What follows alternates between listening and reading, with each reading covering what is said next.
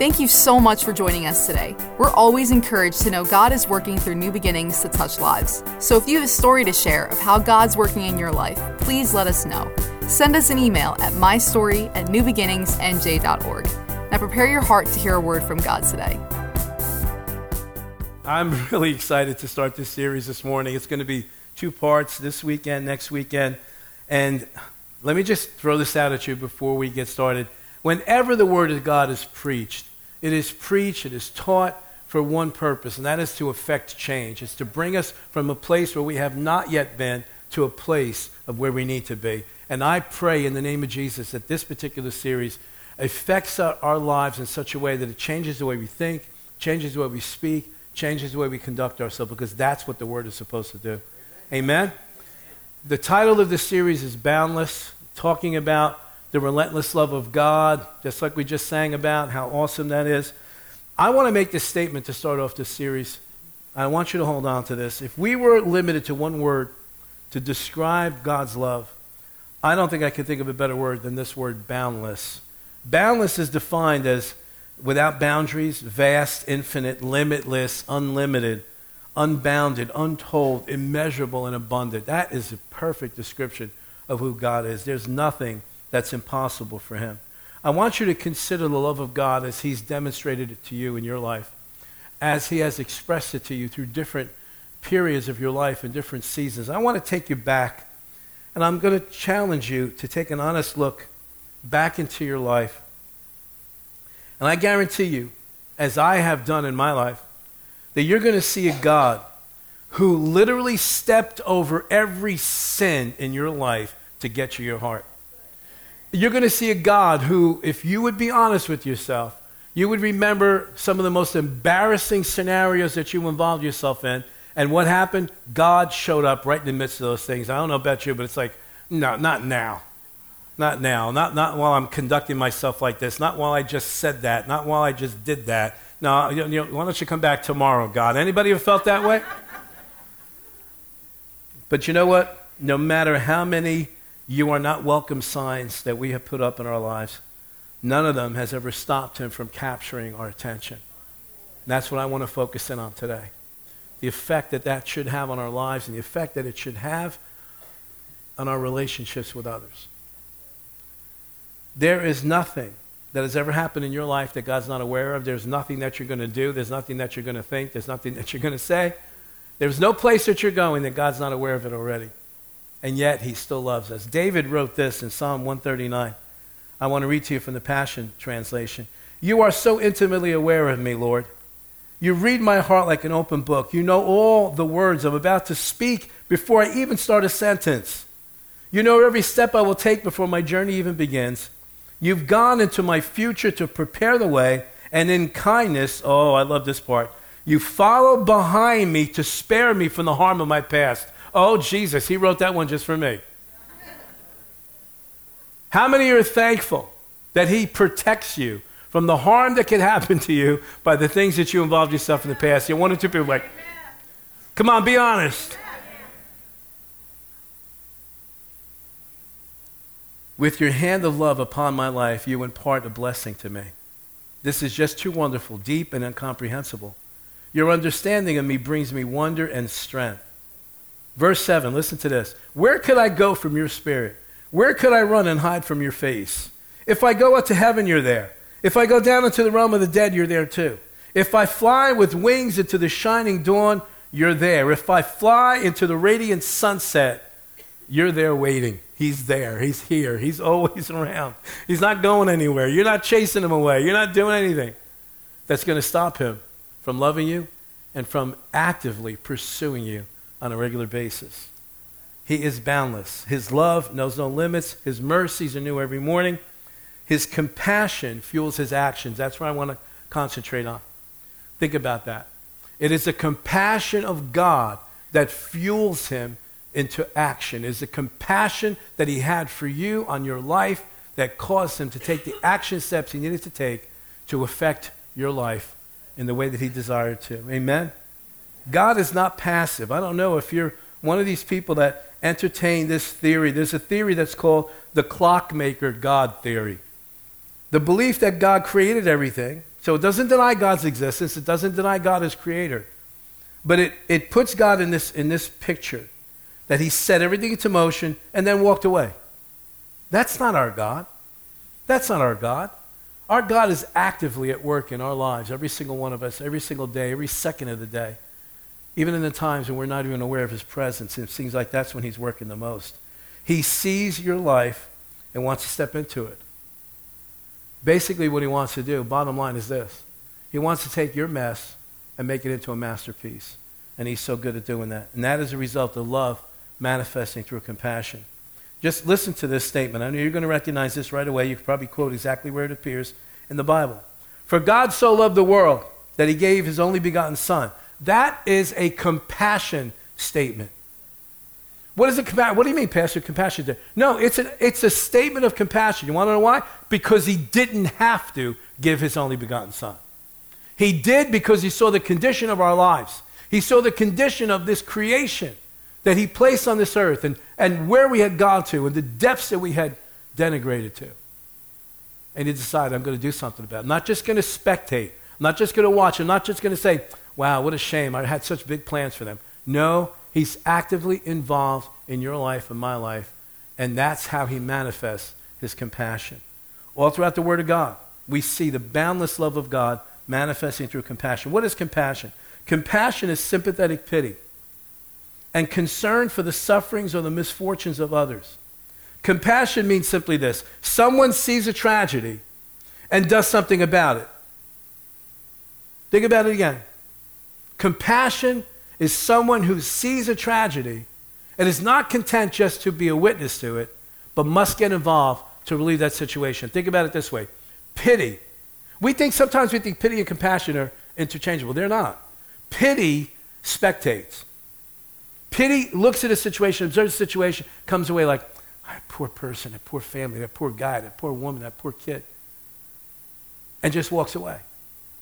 Compassion observes the true condition of the situation, but then says this, I can't leave this way. I've got to get in the pit with them. I've got to get down that hole with them. I've got to get in there to do what reason? Just stay there? Pity gets in the hole and goes, this is terrible, isn't it? It's just a horrible situation. Don't know what you're going to do. See you later. Compassion says, come on. Put your foot on here. Let's get out of this pit together. Let's walk through this together. Let's see change together. Let's turn this situation around together. Pity is a spectator. Compassion is a participant.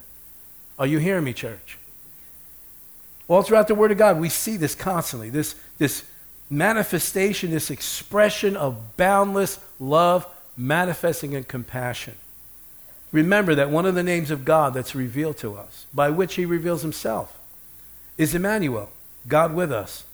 Only a God that is committed to walk through life with us can ever express compassion on those he created. Why? Because he knows what it's like to walk on this planet. Do we grasp that? Do we realize that? Do we honestly believe that? Do we believe that when we see a promise in the Word of God where God says, I know what you're going through, I know the feelings of hurt, I know your frailties, I know your weaknesses.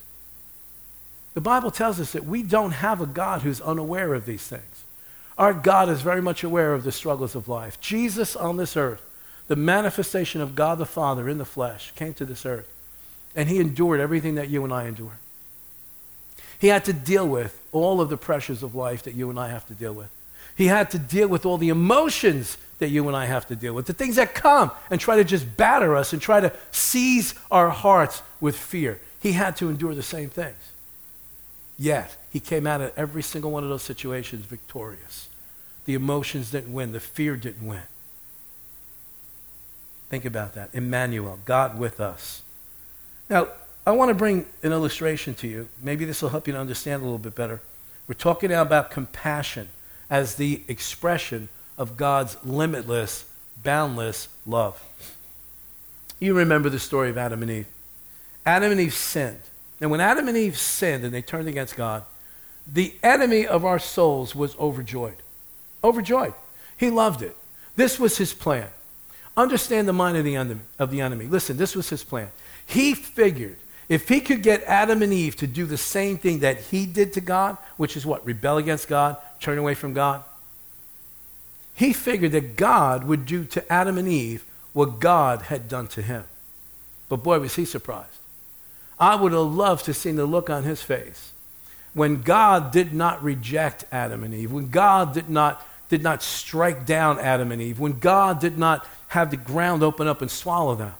You see, what happened to Satan was this. When he rebelled against God, Jesus tells us later in the Gospels, he's talking to the disciples, he says, I saw Satan cast out of heaven like lightning. Let me ask you a question. How long does it take lightning to get from the sky to the earth?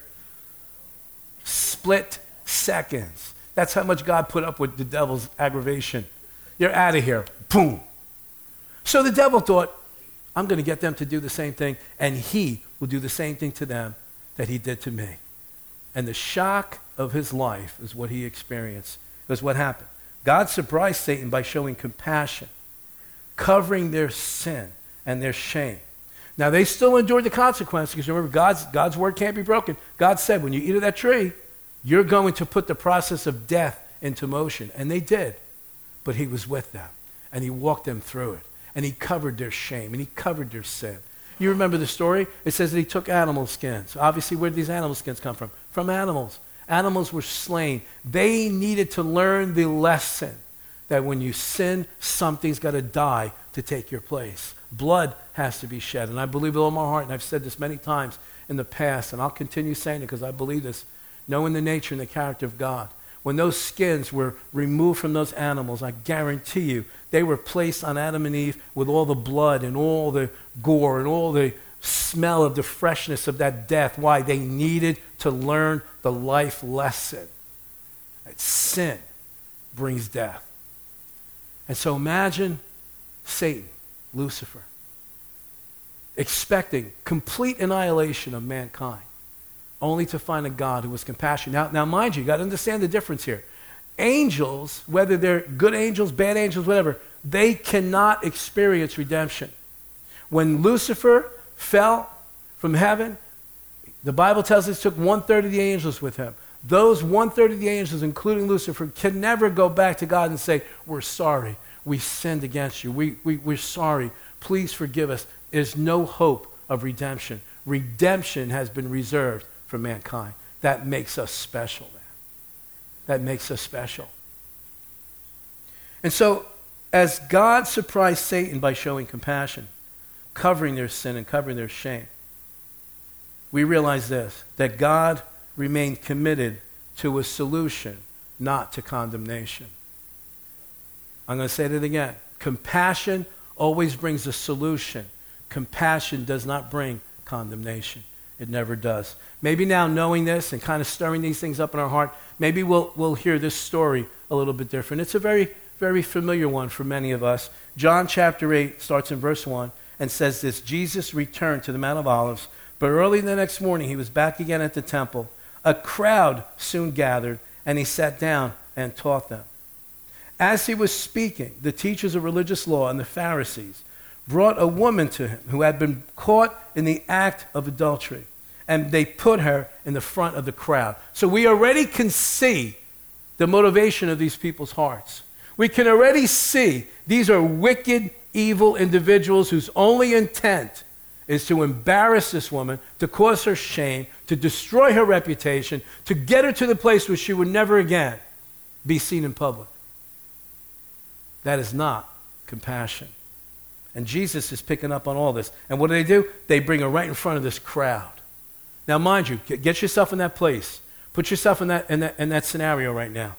Okay, because many of us, because of movies that we've seen, we think it was Jesus is just wandering around one day, and they happen to bring this woman in, throw her at his feet, and it's just him, the woman, and about a half a dozen of these religious leaders. No, the Bible tells us very clearly here, there's an entire crowd that are watching. And they did this intentionally in front of the crowd to trap Jesus to say the wrong thing in front of this crowd. Now, mind you, this crowd, we can be almost certain that the majority of this crowd, if not every one of them, were Jewish. And they knew what was about to take place according to the law of Moses. According to the law of Moses, you're caught in the act of adultery, you are brought before the people or brought to the city gates and stoned to death. They understand what's about to take place. They're in for a surprise, just like Lucifer was. Verse 4, "Teacher," they said to Jesus, "this woman was caught in the act of adultery. The law of Moses says to stone her. What do you say?" They were trying to trap him into saying something they could use against him.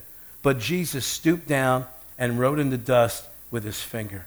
Look at verse 7. Verse 7 really tells you these people's agenda, their motive, the hardness of their heart. They weren't satisfied. And it says they kept demanding an answer. Could you imagine the nerve, the audacity? This is God in the flesh, the creator of the universe. And it says they kept demanding an answer. Thank God I'm not Jesus. If I was Jesus and I was on the scene, I would have went, excuse me? Do you know who you're talking to? But we know he doesn't handle himself that way.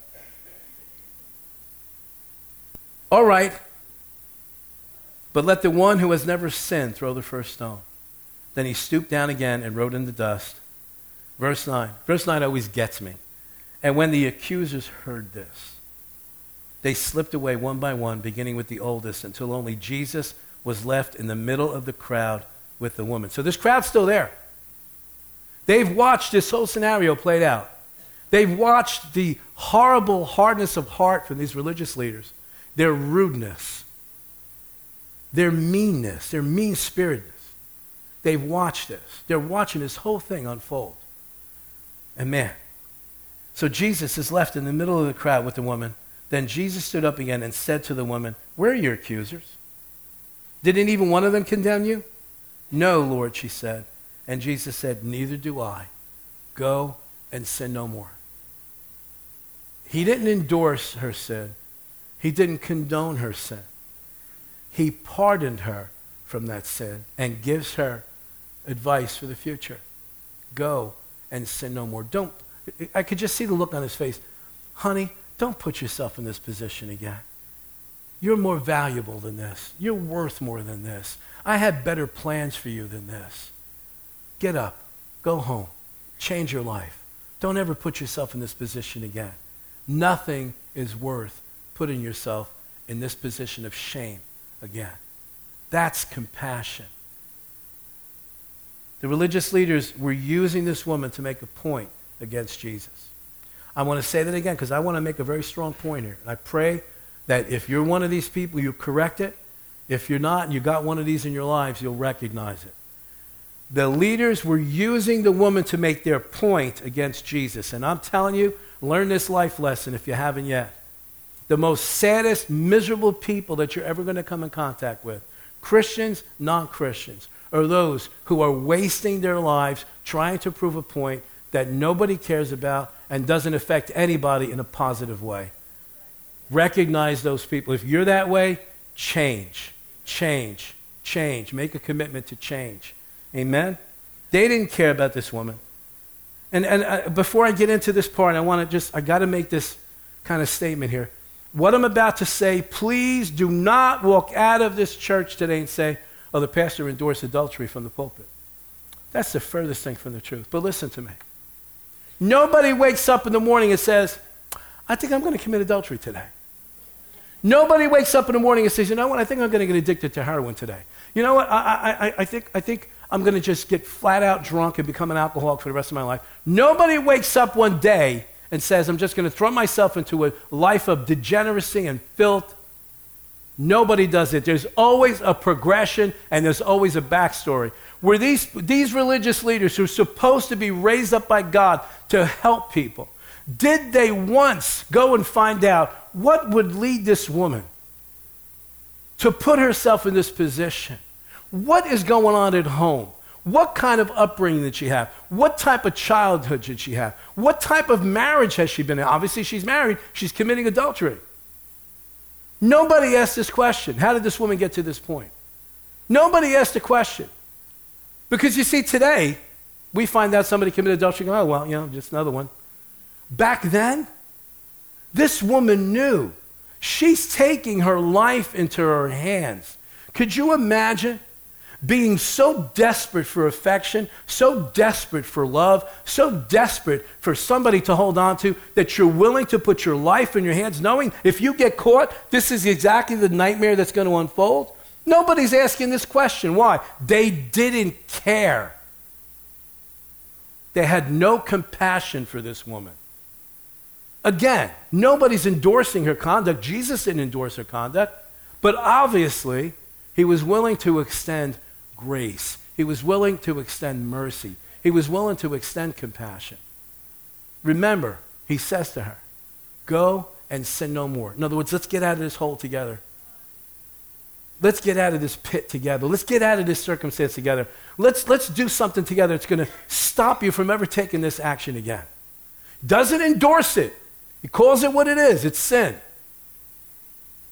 But he understands our frailties and understands our weaknesses and understands how your emotions can trick you. Should we be any different? They show no compassion. You want to know why? Because that's how users operate. Have you ever had a user in your life? Have you ever had people? Have you ever been a user? No, don't raise your hand. That's how users operate. Users don't care about you. They care about using you to gratify themselves, using you to get what they need, using you to make a point. It's sad. It really is. And you want to know something? We just saw the same thing happen just last week on an international level. We saw the same thing unfold in Gaza. Hamas used the people that are under their sway to get publicity all over the world. None of them cared about the fact that they were refugees.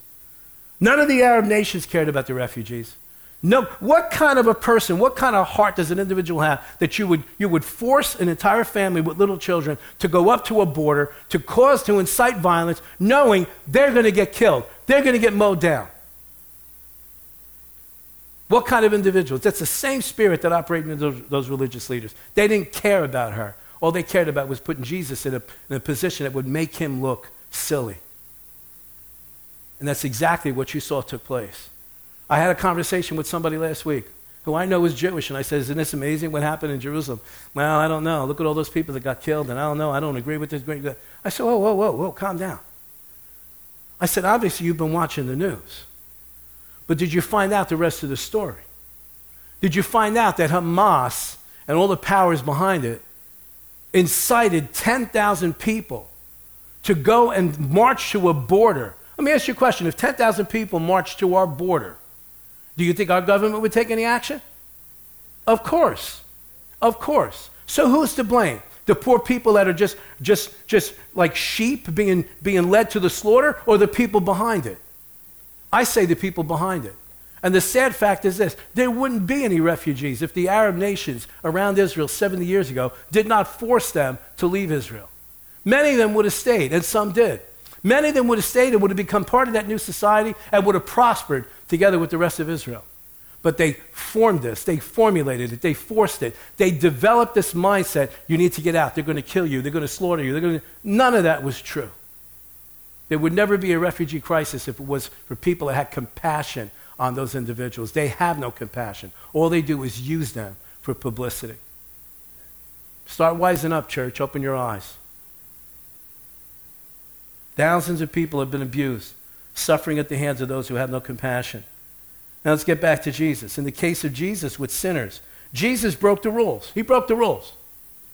Everybody in that crowd saw that day he broke the rules. But let me tell you something. I'll guarantee you that every person in that crowd that ever committed adultery said this: I like this guy.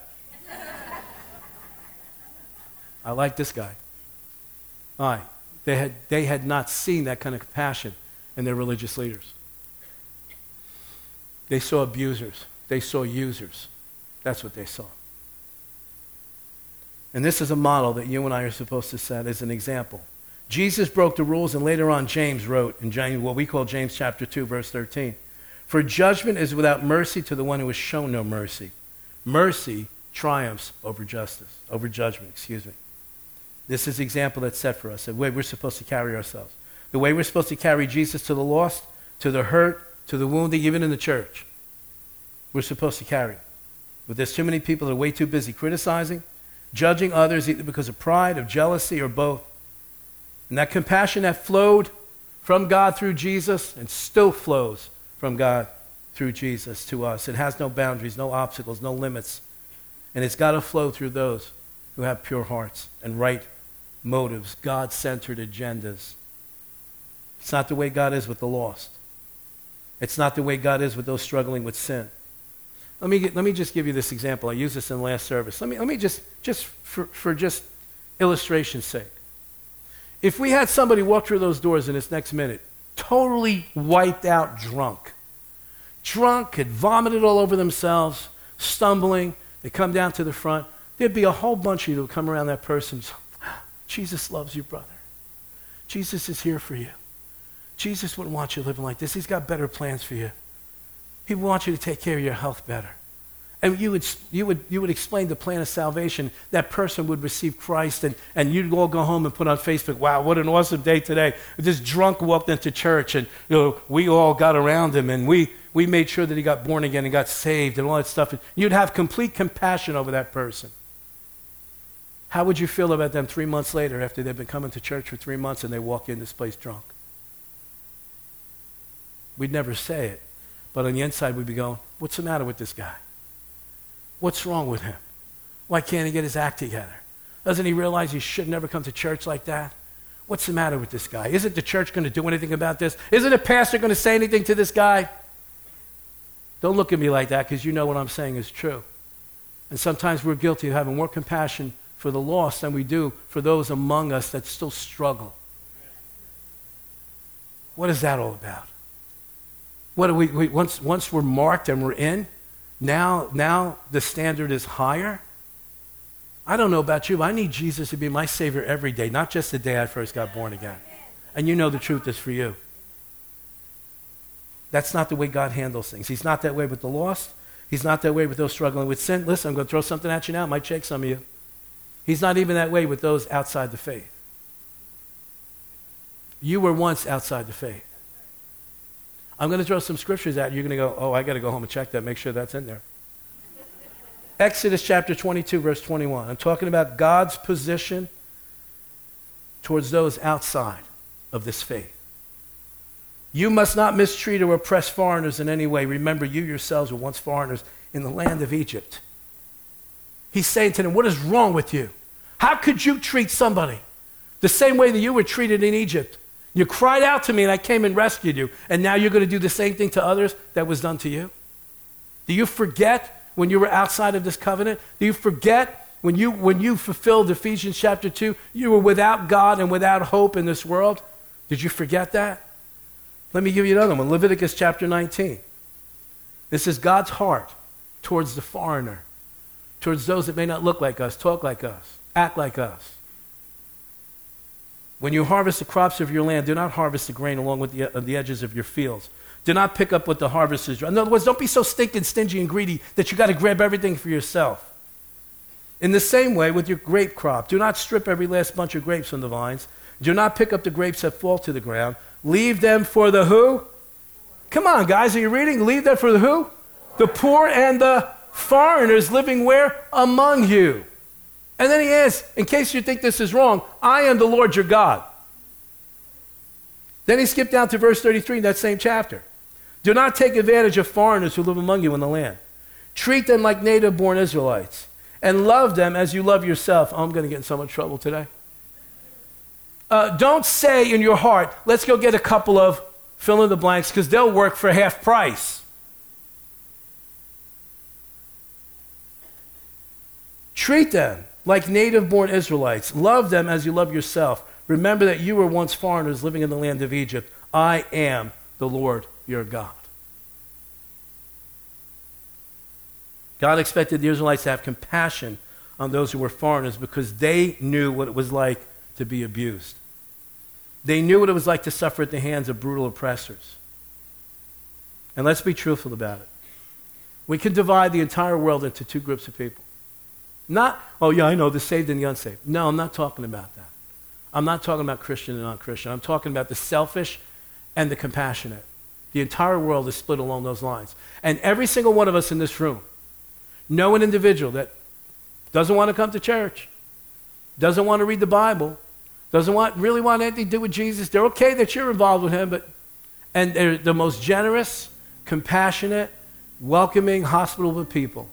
Way more than some of us that are sitting in this room today. What do you want to do with that one? it shouldn't be this way. It shouldn't be this way. Why? Because we have experienced the generous, boundless, relentless, limitless love of God. And that's what took us out of the kingdom of darkness and brought us into the kingdom of his dear Son. And how could we, who've experienced such goodness, just like the Israelites, we spiritually were taken out of Egypt, taken out from under the oppression of Satan, brought into this kingdom of love and kingdom of light and kingdom of grace and righteousness and all of that. How can we then just bottle that up for us and say, well, I got mine, you're going to have to get yours? How does that honor? I even have to honestly ask myself the question, has my heart really been impacted by the love of God? Because the natural thing would be every seed reproduces after its own kind. If that seed of love has infected my heart, how can it not then reproduce in such a way that it should affect everyone around me? But they're not like us. They don't talk like us. They don't act like us. They don't dress like us. They have different customs than we have. That's exactly what the Egyptians said about the Israelites. To the point where they said, we don't want them around us. They smell because they take care of sheep. Let's put them in the northern part of Egypt where none of us go.